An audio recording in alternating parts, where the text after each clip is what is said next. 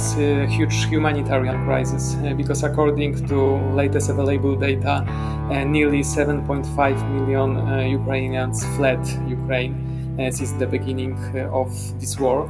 It could be that this spells the end for the Eurasian Economic Union. Hello everyone, welcome to Trade Talk, the podcast designed to help get your business growing with confidence. In this series, we tackle different aspects of economic activity through a mix of expert analysis and views from business leaders. Europe is currently grappling with a complex and unstable situation. The war in Ukraine has severe economic, geopolitical, and human consequences. They have thrown the continent into turmoil, and the countries closest to the fighting are bearing the brunt of the impact.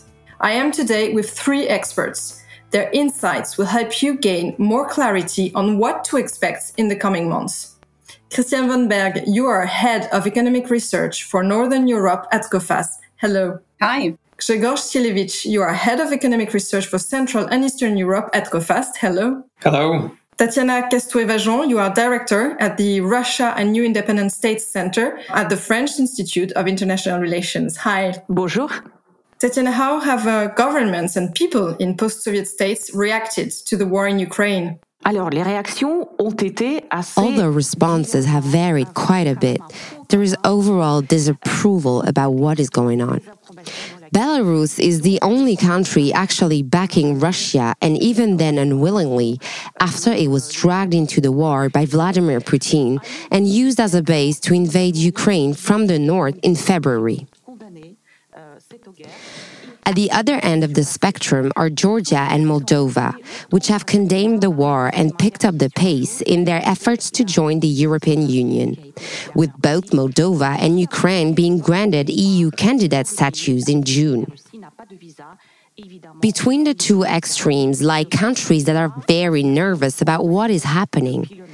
They are scared, not just about the immediate economic, social, and geopolitical consequences, but also about the longer-term ramification. They fear the prospect of a more fragmented world featuring greater geopolitical competition, which will not be to their advantage. Now, there is the added factor of Russia's partial mobilization, which has prompted waves of Russians to flee the countries that allow visa-free entry. The main countries affected are those in the Commonwealth of Independent States, such as Armenia, Kazakhstan, and Georgia. They face a twofold problem, namely the challenge of dealing with the unexpected migration flows right now, which is compounded by medium and longer-term issues. How long will these Russians stay? How are they going to integrate? What will their relations be like with local Russian-speaking population groups? Almost 15% of Kazakhstan's population, for instance, is Russian-speaking, which is an extremely high percentage. From a geopolitical point of view, can we say that Russia lost some sway in a part of the world that has long been seen as its natural sphere of influence? This is a trend that has been underway since the fall of the USSR. Russia's influence in the region is waning, while that of other countries, including China and Turkey, is growing, particularly in areas such as business, finance, and infrastructure construction. I believe that the war will speed up this trend greatly. As I said, post-Soviet CIS countries are frightened by what is going on.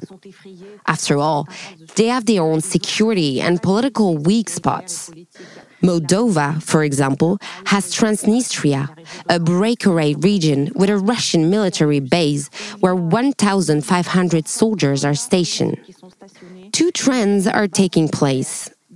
On one hand, Russia is maintaining its military and security influence. It is a weapons supplier in the region, providing arms to both Azerbaijan and Armenia, for example, and remains a core country in regional organization. On the other hand, its influence is fading on a number of fronts, including language and culture, to say nothing of economic aspects, where China has seized the initiative. In my view, these twin trends are set to continue building momentum. We're therefore heading towards loss of power for Russia in Central Asia, while other players exert more influence. Countries in this region are keenly interested in multi-vector policy, that is, in creating a regional environment where major power, such as Russia, China, Turkey, but also the West, are balanced in such a way that Central Asian states can preserve their sovereignty and territorial integrity. Grzegorz, what is the level of interdependence between Russia, Ukraine, and the rest of Europe? And which countries in the EU are most economically dependent on the countries at war? Well, I believe that currently we see that this interdependence for general Europe is quite strong, especially that we are dependent on Russian gas, also oil, but the latter seems to be not as so significant like it was previously, as it was somehow easier to source it from other sources than the Russian one. Here, not only the energy commodities are important for Europe, both Western Europe and Central and Eastern Europe. We should also have in mind that other commodities, here I mean mostly agricultural one, remain very important, as Russia, but also Ukraine, is a producer of such commodities like wheat, barley or corn, and that already made some adverse effects for global markets and also for European markets. Then going further, we have to also remember about dependence on various supplies coming from Russia. I mean here mostly metals. I think that it leads us to the conclusion that the overall mix in terms of various supply from Russia is quite strong for Europe. But on the other hand, we've seen already that lots was done here to replace those imports by other sources. Just to finish that, of course, we have countries where this direct dependence is much stronger than other ones. And here among Central and Eastern European countries, I would mention mostly Lithuania, as well as other Baltics. Those are former Soviet Union countries, but also in case of other countries, like mentioning, for example, Poland. Russia was the seventh biggest export destination for Poland, but with not so huge share, reaching below 3% of total exports. Christian, Germany is the strongest European country in terms of industry. It also has, of course, a very central position in Europe. So how is the situation there? How is the industrial sector currently doing? And how interdependent is Germany with Russia in general? Yeah, well, this is actually quite a tricky question if you ask it like that, because if you are only looking at the direct trade, for example, direct trade of goods, then you have to say that the dependence is quite small. The trade relationships have decreased actually since, the invasion of the Crimea Peninsula, which it was already in 2014. So this has decreased a lot in the last years. And right now in 2021, where we have the latest trade data, there you can see that actually it is only number 14 of German export partners. So technically, there's no really a big impact here. But it's not always about the direct effects, but also the indirect effects. And there, the things that Grzegorz already said are coming in, because we are very dependent on our supply chain countries that are mostly in Central Eastern Europe. So if they cannot send us the products that we need because of the war in the Ukraine, then we have also problems. So it's more the second round effect that has an impact when we talk about direct trade. And how is Germany doing on the energy front? Well, as you would think, not good. And actually, this is the case for everywhere in Western Europe.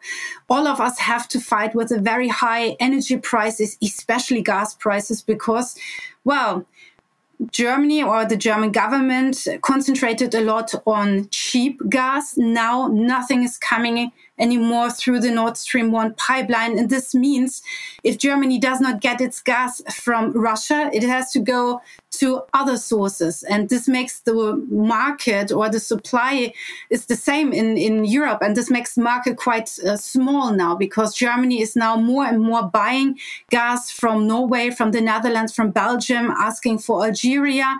So this means that right now we are also focusing more on coal and even nuclear energy. And here you have to keep in mind that this is coming from an economic minister who is a green minister. So the Green Party, who is actually built on the base of the anti-nuclear movement, is now asking for a longer time that nuclear plants are working at least in reserve. So, since 2022, really, the world has gone upside down for Germany. Tatiana, another question for you. Over the past decades, we have tended to analyze these countries as a bloc. Does it still make sense in today's context? No, it doesn't make sense anymore. In any case, it is hard to talk about any kind of bloc that will be united in an economic, political, or ideological sense. Russia sought to recreate this kind of bloc with ex-USSR countries, while also counting on the support of countries such as China and India. Unsurprisingly, though, there is no alliance here, as these countries have not backed Russia's action unconditionally. Even back in 2014, when Russia annexed Crimea, its actions were not openly supported by these countries, which stayed neutral, issuing at times ambiguous statements that both supported Ukraine's territorial integrity, but also condoned Russia's action as a counterweight to Western dominance. So do you think that this is the end of the road for the existing regional economic organizations? Are we going to see new kinds of alliances, maybe? That is a critical question. I honestly believe that this war is going to have a massive impact on how these regional organizations function. The Eurasian Economic Union, which is modeled on the EU, has a Eurasian Economic Commission, common custom tariffs, and so on. Yet member states, besides Russia, were fearful that Russia would dominate the organization. And for this reason, they rejected a single currency and political integration. So even before the war, there was considerable wariness, and the conflict is obviously fueling these trends further. It could be that this spells the end for the Eurasian Economic Union. The Collective Security Treaty Organization is another regional organization plagued with considerable difficulties. For one thing, Armenia, which is a CSTO member, and Azerbaijan, which is not, are currently at war. In theory, given that the CSTO is modeled on NATO, other members are supposed to assist any member that is attacked. But Russia is obviously occupied elsewhere, while the other members are not planning to send troops to help Armenia either. Meanwhile, another conflict is underway between Kyrgyzstan and Tajikistan, two other CSTO members. Plainly, this is a collective security organization with serious limitations. Grzegorz, what about the existing partnerships and cooperation with Eastern Europe? What does it mean in the long term? Well, basically, in case of cooperation with Russia, we do not have something like, for example, Russia already had with other countries, former Soviet Union countries, I mean here mostly Eurasia Economic Union. And with Central and Eastern European countries or with general Europe, we see that this is cooperation that was done in various fields, mostly as we mentioned before, in terms of various commodity imports coming from Russia. But here I would mention nevertheless some countries that were more active and actually are still active in cooperating with Russia. Here I mean mostly Hungary, which is still supplied by Russia energy commodities. And then we have also Serbia, for example, from Balkan countries, where the cooperation with Russia has been much stronger, and actually also lots of FDI, so foreign direct investments, came from Russia. Of course, the war in Ukraine brings a peak human issue. The refugees from Ukraine are coming to the neighboring countries in Eastern Europe. We're thinking of borders countries, of course. So how is the situation developing? Many of them probably go to Poland, the two countries share borders, of course. What are the social effects? What is the impact on the population, on the workforce? Yeah, I fully agree with you. It's a huge humanitarian crisis because according to latest available data, nearly 7.5 million Ukrainians fled Ukraine since the beginning of this war. And that's huge. That's a huge amount of people. We see also in data that roughly 4 million people are registered in different countries, not only in Europe, but also they approached other destinations. Here, I agree that it seems that Poland was the country of the first choice for a bulk of Ukrainians. As of now, we have 1.4 million people from Ukraine registered in Poland. It's also the consequence not only of the geographical proximity, but also previous movements of people that they emigrated to Poland to work here, as it was quite attractive labor market for them, close to their home country. But right now, we can say that of course, it's different. Previously, we've seen an inflow of Ukrainian workers just to our labor market. Right now, we see that this is a different. There are people coming with their families, whole families. They do not always can work because they have to take care of their families.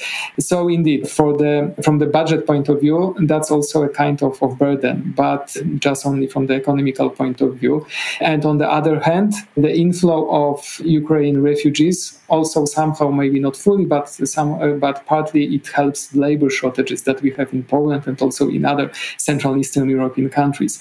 So all in all, this effect, as of now, again, beside the humanitarian crisis, which is the most important one here, also is a relief for the labor shortages, where the economic cost, I mean the budgetary cost, is quite limited because these people got permission to work, their kids got also permission to go to schools. So overall, the effect, they just became inhabitants in Poland and also in other countries. Do you think that in the end, the effect could be positive? Yes, because actually in short-term effects were very positive, I would say, because for retail sales, also in the new housing market, we've seen in Poland that not only refugees were coming that usually connect with refugees, so rather poor people, but also people that were more wealthy. We've seen in the new housing market that some refugees from Ukraine were buying new housing here, and then that was also a trigger and a support for the construction sector. And so that was in the short term. In the long term, I would expect that this effect will be quite neutral, especially that basing on various surveys that are done among people that immigrated from Ukraine, they are willing to come back home someday. So hopefully when the war is finished, then they would like to come back home.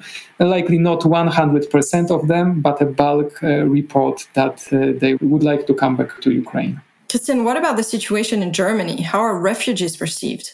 Yeah, that's the really interesting thing here, because, I mean, we in Germany are very used to refugees by now. We were the main country which took on refugees in 2015, 2016 with the civil war in Syria, and also with refugees coming from Northern Africa and Afghanistan. And right at the beginning, there was quite a lot of motivation in the population, but then it decreased a lot, and it actually built up the profile of the current AfD, our right-wing party, Alternative für Deutschland. But now with the refugees of the Ukraine, first I have to say there are definitely less people than the wave that we saw in 2015-16, that's for sure. But on the other hand, it is a completely different stand towards them. People will never think that they are just leaving. They are leaving because of a war in Europe. And this seems to be way more closer to the people, to their hearts, than civil war in Syria, which seemed more far away. So people have really no problems with the people from Ukraine, on the contrary, they are really trying to integrate them as fast as they can. We see, of course, that due to our practice with refugees from other parts of the world, we have a lot of infrastructure, a lot of organization put in place for this situation, so that in the media, they are not really popping up at all. The only way where we actually see refugees in terms of numbers in media is due to the labor market. We see an increase in unemployment because people from the Ukraine are now registered in Germany and are now also going into our labor market, but more on a positive term this way, because we expect that we really need them to help us with our demographic change, that more and more people from the 1950s generation are retiring. We need more people in our labor market. So in this term, Ukraine refugees are very welcomed in Germany. Tatiana, I would like to come back to what you said before about a new multi-vector world. What is your take on the new relationship between China and Russia? There is certainly a possibility that we could see the emergence of a multipolar world. This is something that Russia has pushing hard since the era of former President Boris Yeltsin and his then foreign minister Yevgeny Primakov. In this multipolar world, no single power would dominate, but different poles would have their own spheres of influence while interacting. Russia is clearly pushing in this direction and hopes to carve out a place for itself as a regional power center. Russia faces a huge risk that its influence could fade. It could be the real loser from the war and be left more economically, financially, and technologically reliant on China. It is important to remember that China is not an ally, but a valuable partner. With Western sanctions hammering Russia's economy, China provides a key economic outlet. Yet, China's position is highly ambiguous, particularly in terms of its political support. On the UN Security Council, China mainly abstains from voting on resolutions condemning Russia's actions. And in some official statements, China rejects unilateral sanctions on Russia and the U.S. global domination more generally. At the same time, Chinese global companies are heavily dependent on Western technologies and on the U.S. and European markets, to which China sells lots of goods. These firms are applying Western sanctions and cutting back their investments in Russia, even if trade volumes are currently on the rise because China has upped its oil and gas purchases since the start of the war, at significant discount of up to 30%. So taking a pragmatic and almost cynical perspective, China is benefiting from the current situation. However, it does not want Russia to crumble completely, hence its highly ambiguous policy. Tatiana, Christiane, Grzegorz, thank you very much for helping us unpacking the complex economic and geopolitical situation that we are in right now. Goodbye. Thank you, goodbye. Merci beaucoup et au revoir. I am Ingrid Lebuzon, journalist for Coface. Please tune into our next podcast, and in the meantime, head over to coface.com for all of Coface's country and sector risk analysis.